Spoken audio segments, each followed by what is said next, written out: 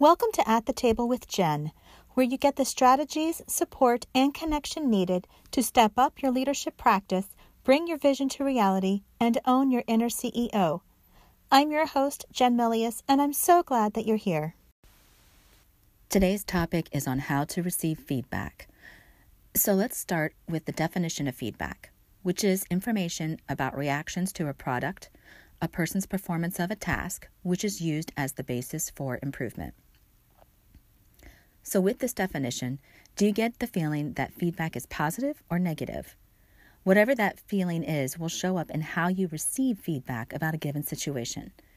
And what I mean by this is if you perceive the feedback to be negative, then you'll be potentially a bit more defensive when you receive it.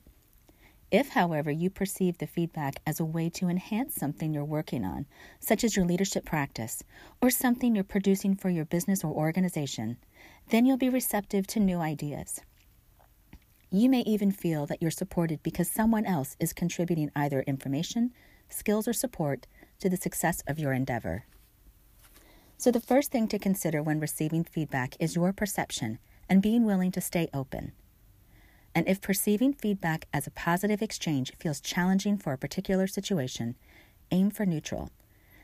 And what I mean by staying open and neutral is detaching from the outcome, that you are not your project, that you are not your business, even if it's a personal brand, that even if the information you receive is not what you expected or hoped for, you can decide if you let that get to you. And that can be hard, receiving feedback that is difficult to hear. But the best thing you can do is remember that the person giving the feedback is coming from their perspective only. So if it doesn't make sense, get curious and ask questions. You might find that there's a communication misunderstanding or even a disconnect somewhere between what you both understood the deliverable or end game was and just a few adjustments are all that's needed. You might find that it's not the information that's hard to hear, it's just the delivery. But if you realize that the information or feedback you've received was well-intentioned, then focus on the benefits that the information can provide. Another aspect of receiving feedback is that if we're not in the right headspace, it can cause us to doubt what we're doing. Only you know what's in your heart. Only you have your vision, and no matter how much you believe it and are excited about it, communicate it, and take action to bring it to life, not everyone will get it.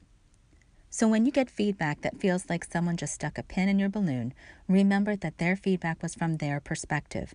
Look at it through your filter, your vision, and decide if there's validity to it or not. If you feel changes are needed, then make them.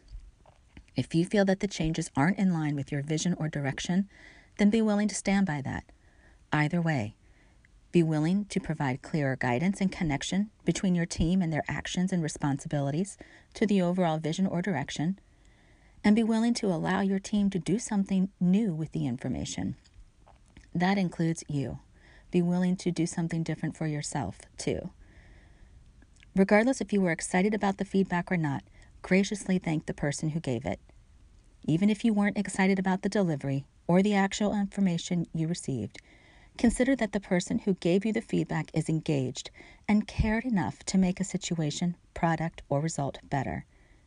If this resonates with you and you'd like to dig deeper to uplevel your leadership practice, then start by making a shift in your language and mindset by bolstering your confidence and sign up for my free confidence building experience at jennifer-milius.mykajabi.com/confidence. I'll be sure to put a link in the episode notes.